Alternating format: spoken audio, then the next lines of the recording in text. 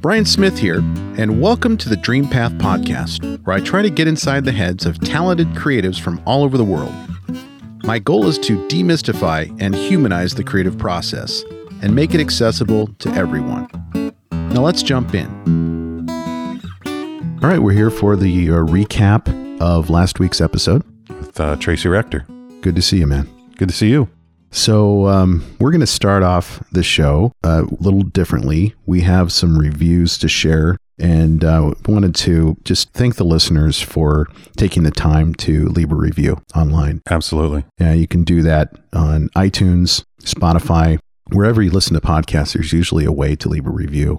And there's two ways to do it. You can just leave the number of stars you think it deserves, 5 out of 5, whatever it may be, 4 out of 5. You can also leave a written review. So there's quite a few star reviews and several written reviews that are pretty badass. And I just wanted to read those online. Nice. So this is a review from Kaylee May. It says, "Great man, love his work." Now, I don't know if they're talking about the guest or they're talking about me, but I'm just going to assume it's me right now. Great man, love his work. Yeah. Again, another review from Baden, left on November 16th. It says, "Great work." We could be the guest. It could be me, but whatever. It's all pretty vague. Thank you for that review. Here's a review from Chad Elliott. "Well done. Brian asks great questions and gives his guest space to answer. He's a great listener. The guests tell excellent stories and share useful insights. Thanks, Chad." Right on, Chad. Thank you. Appreciate that.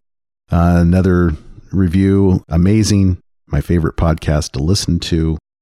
And then here's a review from Gerald Johnson, who is actually a guest on our show. Oh, wow. Yeah. So he left us a review back in July. I haven't mentioned it until now. 5 stars. It says, "Grunt with attitude." I don't know if that's him or me. I think it's ambiguous. It says, "Brian's Dream Path podcast is easy on the ears, informative, in-depth, and refreshing. His easy banter with guests allows the artist to spin their origin tales and creative processes freely, but with well-defined goals. Dream Path gives us front row seats as Brian and the artist turn page after page of their evolution and progression. Thanks, Brian, and thanks to the artists who flow through this podcast waters. Well done." So that's, I think, my favorite review. That's a good one. And if anybody is just tuning in and they don't know who Gerald Johnson is, he's the bass player for Steve Miller Band. Right. Yeah. Yeah. He's on the Joker album. He was on, I think, all the albums before that. Yeah. Yeah. He's legendary. One more review. I'm not going to read them all. It says, "My wife and I listened to the first episode of this podcast on a long drive across the state. The idea for the podcast is unique and fascinating, and the topic is important. The vision for this podcast is clearly articulated, and Brian really follows through. He lets the interview unfold naturally and nudge the conversation in just the right direction with careful and genuinely thoughtful questions. His guest was fantastic, engaging, welcoming, and with a fascinating story to tell. The whole episode kept us glued to the speakers. We are looking forward to seeing what you produce in the future."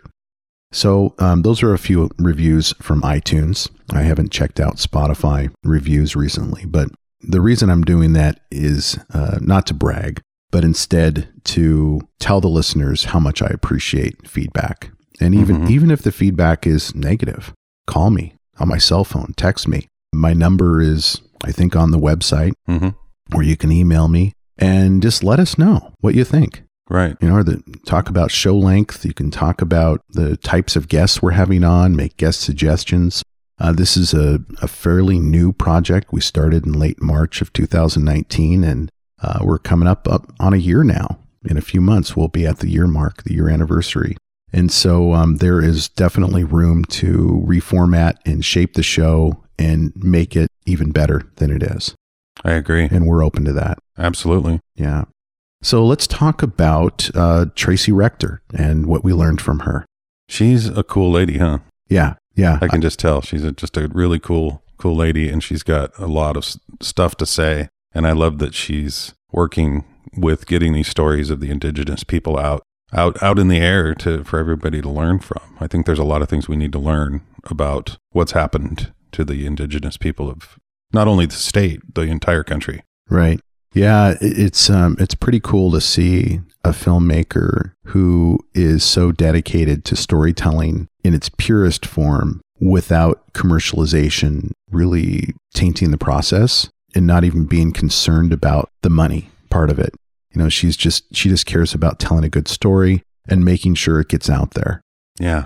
And, you hear, I think most people that think about visual storytellers like Tracy, they think about, well, they're aspiring to go to Hollywood. Right. You know, that's where they eventually want to be. And I really didn't get that sense from Tracy. And that's pretty admirable because you know that she's finding value in telling stories that may not have wide box office appeal. Right. But they're so important that they need to be told. Mm-hmm. And she's willing to play that role. And I felt a little bit, as I was listening to the episode, I felt a little bit like maybe I talked too much during the episode. But I was so enthusiastic and excited to talk to her about Dawnland and all of the work that she's done in the 400 films that she's made. Yeah, that's in amazing. Her career. I mean, I think she's about my age and she's made 400 movies. That's 400 more than I've made. It's pretty incredible. So neat person and really an important part of the arts community in Seattle and the Pacific Northwest. And that Nia Taro organization, I'd never heard of Nia Taro before investigating and researching her work. But Tracy works for Nia Taro, which is this NGO, worldwide NGO, that does work throughout the entire world. And sure enough, within a couple of days of the interview, Tracy was on a plane to some remote island, tropical nation that I can't even remember the name of it. I'd never heard of it before.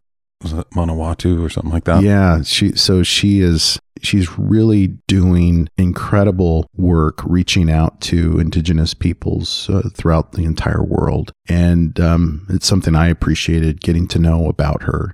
But one of the things I appreciate about these opportunities to interview people like Tracy is that they are in such a separate orbit than you and I. You know, they're spinning in this completely different universe. Oh, yeah.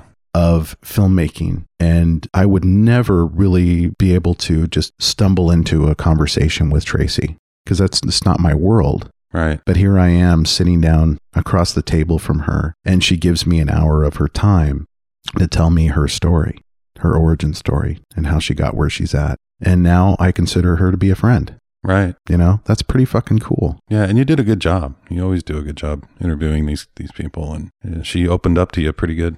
Well, thanks, man. Yeah, it was a lot of fun. So what do we have next? A guy by the name of Jeff Hamilton. He's a bass player for a couple of different projects. He occasionally does bass work for the Violent Femmes, and he's in a band called Beatallica, which is kind of a spoof band of Metallica-styled Beatles songs. Yeah. If you've had the chance to listen to that or want to look that up, it's hilarious to me. I love it. I love hearing any kind of twist on anything like that. Yeah, neat guy. Also, slide guitar player. He's a multi-instrumentalist. Oh, okay. Yeah, so the research that I've done on him shows that he plays bass, but he also plays, 6-string electric guitar, slide guitar. He played slide with Uriah Heep. Nice. And played with Styx, and he's got a lot of he's got a lot of band projects that really show that this guy is all in. Right. On music. He's a producer too, right? Yeah. So he records, he produces, he's an audio engineer, he's a road tech. So he's a guitar tech that'll just go on tours. He's a tour manager. He tours the world with his bands too. I mean, he's going to Moscow pretty soon. I think he's going to London, and really neat guy. Just living the dream. Yeah. So just like last week's recap, let's talk about what we're listening to and watching. You go first. Okay. Yeah. Well, I just finished a Netflix series with Paul Rudd called Living with Myself. It's about basically two Paul Rudds. There's a clone of Paul Rudd. I won't go into how that happened, but this is ringing a bell. So there's the actual Paul Rudd, and then he gets cloned through a series of mishaps. And it's about the comedy that ensues and the drama that ensues after that happens because he's married. Oh, no. And so, what happens with, when your clone is actually a better version of you Oh, no. than you are. That would be my luck. Yeah. So that's a pretty cool little series. Another thing I just finished on Netflix is End of the Effing World Season 2, which is one of the most unique series I've ever watched. It's a young couple. They're teenagers, and the male protagonist is, I think, kind of a budding serial killer. Oh, boy. Yeah. And then the female protagonist is his love interest, who I think is kind of okay with that, kind of okay with that mindset of he's a little off. The first season, I won't spoil it for anybody who hasn't seen the first season. But the first season ended with kind of a cliffhanger. And the second season, maybe I've already spoiled it by saying there's a second season, but it's a really unique show, and the soundtrack is incredible. Right. Yeah, it pulls from a lot of folk and blues type of music from the 60s and 70s, songs that you hear, you're like, that's a really good song. Why have I never heard of that song before? And then you Shazam it and figure out what song it is, and you're like, wait a minute, this is from 1970? Why haven't I heard this? Right. Because I've listened to folk and blues my whole life. And one song that popped up, and I Shazammed it toward the end of the last episode, was a song called Then You Can Tell Me Goodbye by Betty Swan. And I downloaded it, and it's now on my playlist. And I was like, wow, this is really great stuff. Never heard of Betty Swan before. Looked her up. Turns out that she was very talented and successful in the 70s. She stopped performing in, I think, 1980. It just didn't work out for her. She moved to Vegas, became a Jehovah's Witness, and changed her name. Wow. And she's no longer Betty Swan. So, the first thing that I thought about when I read her bio was like, I need to interview her. Right. It's like, that's a fascinating backstory. It is. And now her music is being played on a Netflix series, and how did that happen? Right. And she getting a cut of that.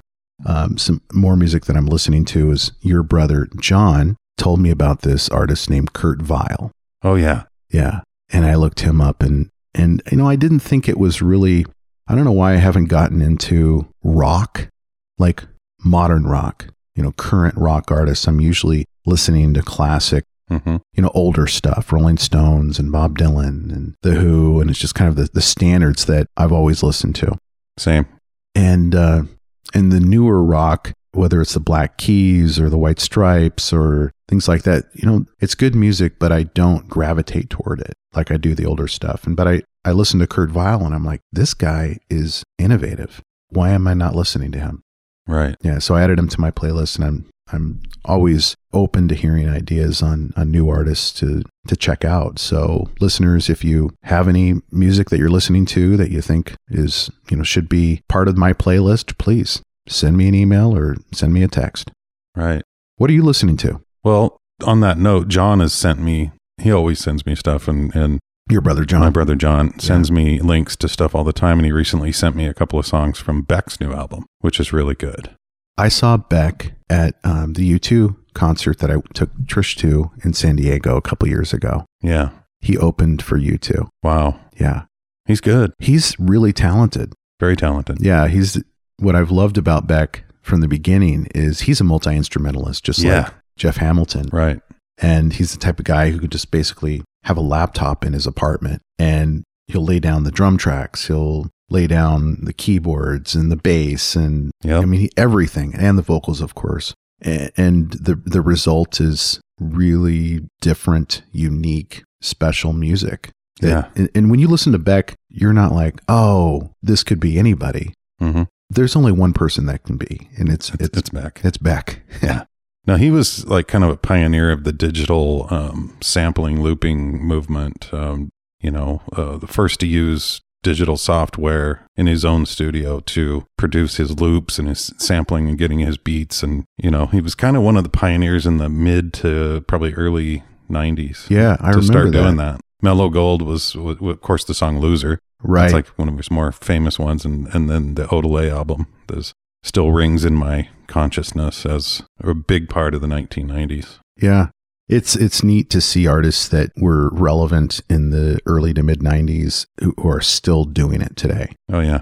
Still relevant too. I mean, they're not just like playing clubs, they're actually playing stadiums, even if you're just opening, but he's opening for U2. That's pretty big. Come on. Yeah. That's awesome. He's also, I think, a fashion icon. Yeah, he's unique. Yeah. His clothing and just his whole vibe is so unique to him. Right. Yeah. Another thing I just started watching again, and it blew my mind that this is going on again. I don't know if you remember, if you watched a lot of TV back in the 80s. That's all I did in the 80s. Okay. USA Network had a show on before MTV was around called Night Flight. Okay, I didn't watch that. And it was a edgy kind of show, kind of underground videos, underground cult films, shorts, various things that people made, real druggy kind of psychedelic stuff. And they did a show called New Wave Theater.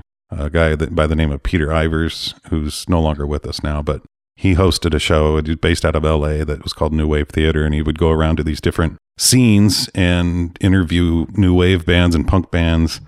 And they would play, show him playing a couple of songs and stuff. And it was just really, at the time, just cutting edge stuff. Did he interview Blondie and all?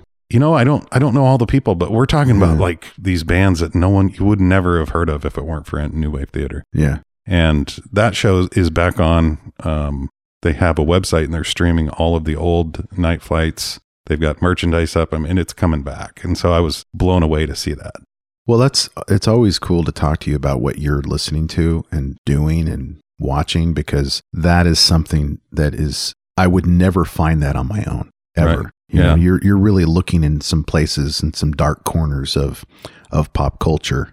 Well, it was on Instagram. I saw the logo and I'm like, what is this? And I just followed it and I'm finding out that they're back. Like that show's been dead since probably 85. That's funny. It died about the time MTV got really huge. Yeah. And then it just kind of went away. That's awesome. And now it's back. Yeah. How's your reel-to-reel stuff going on Instagram? I put a couple more up there, but I branched out and followed reel-to-reel on Instagram, and there are hundreds of people doing this. Yeah. So it's really fun to go in and watch other people, what they're listening to. Some of these people have really high-quality 8-track studio recorders that they're doing weird stuff with, So it's always fun, and it's a nice learning process as well, learning about, different things about tape. And these people that are out there are just as geeky as me when they come to finding tapes at yard sales and just getting all crazy about it. Yeah. It's fun. Yeah. Well, thanks for the recap, brother. You too, man. All right. Hey, thank you for listening, and I hope you enjoyed today's episode of the Dream Path Podcast. If so, I have a favor to ask. Can you go to your favorite podcast service and give me a rating and review? Your feedback is what keeps this podcast going. I appreciate your time, and as always, go find your dream path.